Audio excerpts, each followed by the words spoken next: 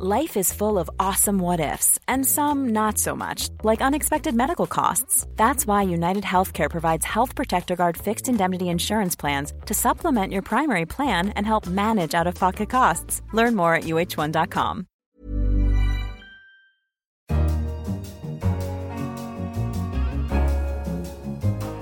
Hello, I'm Helen Joyce, the finance editor of The Economist. Welcome to Money Talks. Coming up on the programme, could we see UK interest rates rise above 0.5% this week? As Greece prepares to exit its bailout, what are the lessons to be learned? Over 20% of people are unemployed, over 40% of young people are out of work, and wages are being slashed if you happen to be lucky enough to have a job. And why executives should consider closing the door on open plan offices. You are just a disposable cog in the machine, and you don't even know when you come in whether you're going to get a desk or not. First, the Bank of England's Monetary Policy Committee is meeting on Thursday, and it's expected to raise interest rates. Callum Williams is our Britain economics correspondent. Callum, there's a lot of talk about them raising rates. This really looks like it might be on the cards for the first time since November, this is, and that's only the second time since the crisis hit. Exactly. In a way, it's the first kind of real time since the crisis, because what happened in November 2017 was the Bank of England reversed the cut that they had implemented after the Brexit referendum when they thought the economy was going to go off a cliff. The economy didn't go off a cliff, so the Bank of England has reversed that cut, and now they're likely to raise rates from 0.5% to 0.75%. Is that a good idea? Well, we think it's not. The Bank of England essentially says that the economy is so weak that the economy can only grow quite slowly before inflation starts to go above the Bank of England's 2% target. That's basically because productivity growth is so weak. And so what we're seeing at the moment is GDP growth of around 1.6%. So really not very fast at all by historical standards. But the Bank of England deems that fast enough to start to sort of push inflation through the economy. And so that's really the rationale for raising rates. That's really an unpleasant place to be in, where such low growth is still inflationary. The thing is, though, is that we would counter with a few arguments. First, I think there is an argument that they're being a bit too pessimistic on productivity growth. So there's been some interesting kind of research coming out of the Bank of England in the past few months, which has suggested that finally businesses are starting to invest in robots and in automation and in capital of all sorts, and that will help to bring productivity growth up. And the second thing, and this is in a way a stronger argument, is that there's actually very little evidence that inflation is building in the economy. So at the moment, it is true that inflation is slightly above the Bank of England's 2% target, but that's really to do with the depreciation of the pound, which took place after the Brexit referendum. If you look at the kind of inflation that's generated domestically, there's really no evidence of that happening. In fact, the opposite's happening. When you say the opposite is happening, what you're saying really is the domestic demand is really very weak. It is very weak. And so there's lots of puzzles. So, for instance, unemployment at the moment is very, very low. It's around 4%, which is, the lowest in like 40 odd years. But wage growth is really, really pathetic. I mean, wages basically are just about rising in real terms. And then if you look at, say, what's happening in the service sector, which tends to be more reflective of the domestic economy, because services, like restaurants and all that sort of stuff, can't really be traded internationally. Service sector inflation is way lower than the historical average and has actually been falling. So there's really no strong case for there being a sort of generation of domestic inflation, and that, there's no sense that it's rising, certainly. This could choke off whatever strength there is in the economy then. That's the risk. That is the risk. When the bank raised rates in November, although these things are quite hard to be sure about, there is some evidence that households did react quite badly to that because household debt is high and so on. And it may be no coincidence that the bank raised in November, and then in the first quarter of 2018, we saw our slowest growth in like 5 years. So, we do need to be careful about these things, especially with Brexit. We managed to get through nearly all of that without saying, especially Brexit. Is there not a case for even being looser in the run-up to what is an enormously uncertain policy period? Well, our recommendation would just be to hold off, because there's already loads of uncertainty. And we're probably at a stage now where the uncertainty over the UK's Brexit position is greater than ever. So we sort of think, do you need to shake up monetary policy at the same time? Probably not. Well, let's see what they actually decide on the day. Thanks, Callum. Thanks. Next, after 8 years of financial bailouts, Greece is on track to exit its third rescue package in August. It was set tough fiscal targets by its creditors and managed to meet them by raising already high taxes to crippling levels. Austerity hit Greece hard. Speaking earlier this year, George Papandreou, who was Prime Minister during the first bailout, described the punishment that Greece had taken in the past 8 years. The cost on the Greek economy and the Greek people has been brutal, actually. At 25% of GDP loss, high unemployment, huge taxes, which are really burdening our families. What now for the country, and what can we learn from Greece's crisis? Rachana Shanbhogue is The Economist's Europe economics correspondent, and she's been to Greece to find out more. Rachana, just remind us why Greece needed these bailout packages in the first place. Well, Helen, it was a problem of government over-borrowing, really. In the run-up to the financial crisis in 2008, Greece benefited from low interest rates by virtue of being a member of the Eurozone. And the government spent more than it should have done. It was subsequently revealed that the public finance figures had been systematically misreporting the extent to which they'd been doing that. And the result was that financial market participants and creditors were nervous about lending Greece more money.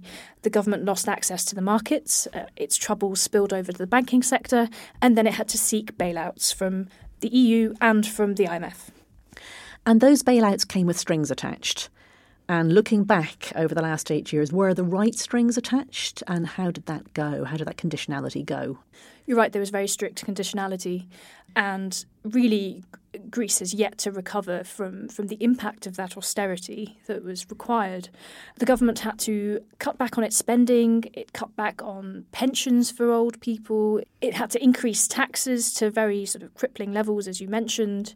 And the result is that GDP is about 25% lower than its pre-crisis peak.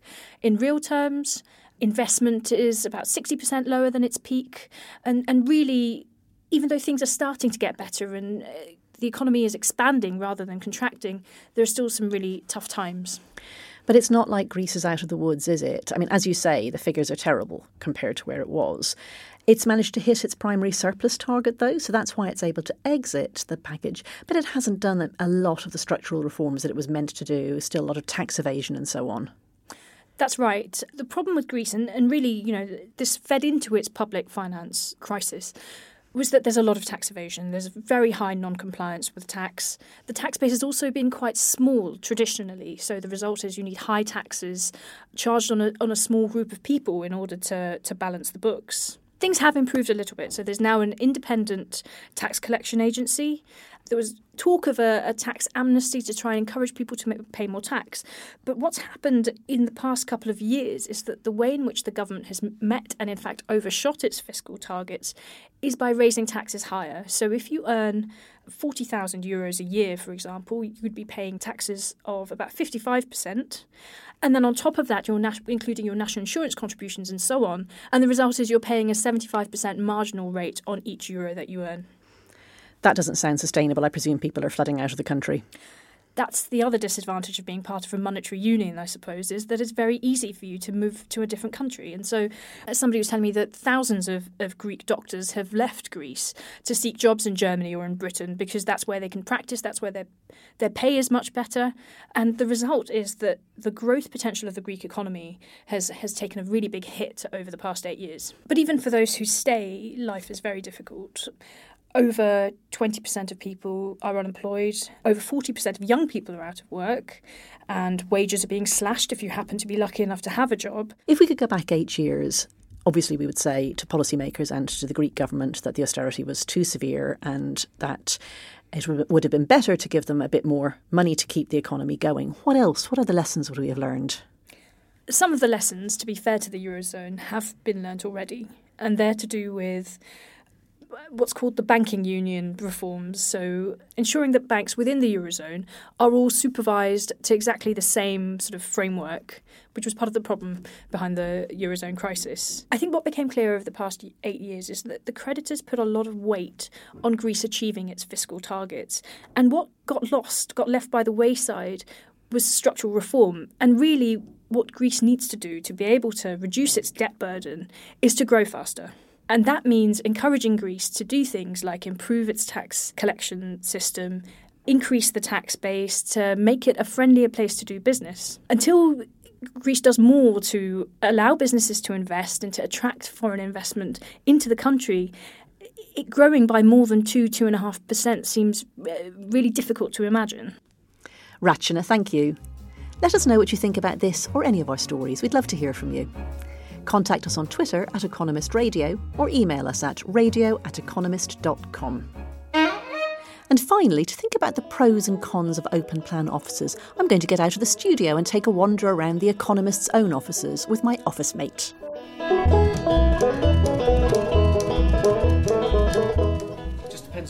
I'm here in our offices with our Bartleby columnist Philip Coggan, who wrote in the current issue of The Economist about open plan offices. So I'm picking him up at our shared office, in fact.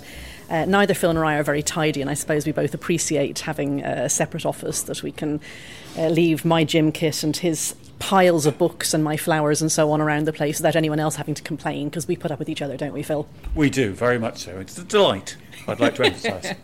So we're going to have a wander around, and Phil is going to tell us as we go what the research says about open plan offices, cubicles, shared spaces, and how people work in those spaces together. There's a recent study by two academics at Harvard which looked into the theory behind open plan offices, which stated that by bringing everybody together they would collaborate more and you'd get a more productive workplace. So what they did was to put some equipment, some monitors on people which measured whether they were interacting face to face, what their position was, and what their posture was to try and assess whether they were actually collaborating. But they found the opposite, that people were more inclined to send emails and have fewer face-to-face interactions in an open plan office.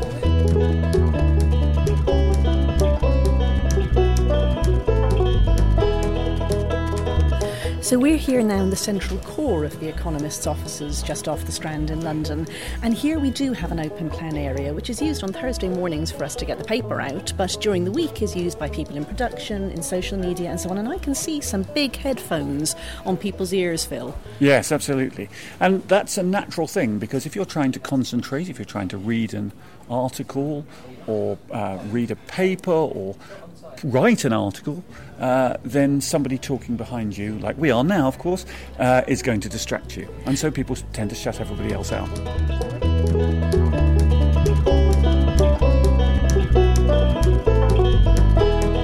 So let's have a bit more of a wander, and we will look at some of our breakout areas. So interestingly, we're passing some of our meeting rooms, and I can tell that these meetings that are going on in them are actually just 2 or 3 people who stepped away from their desk to try and get a bit of privacy for discussion. What about those sort of mixed offices where you can have some breakout areas and so on, and maybe a bit of hot desking? What do we know about hot desking? Hot desking is a growing trend. So almost 40% of companies expect to be hot desking by 2020, according to a survey. And I think the problem with hot desking is the effect it has on employees and their morale. Helen has her plants, I have my books, we have pictures of our families. We like to personalise our surroundings to make it seem like a decent place to work.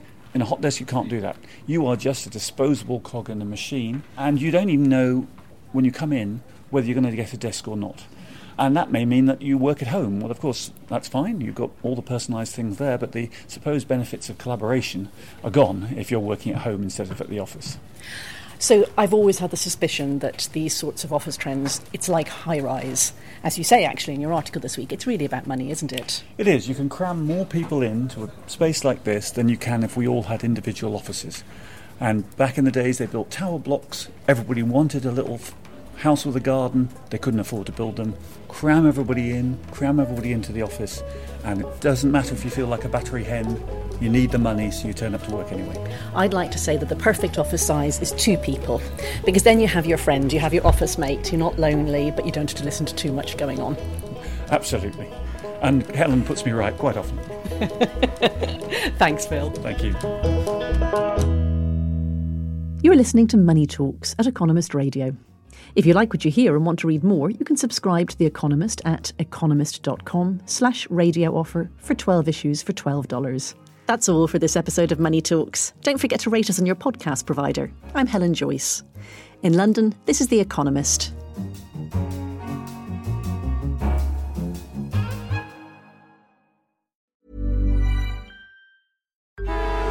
Traffic jams, tailgating, pile-ups.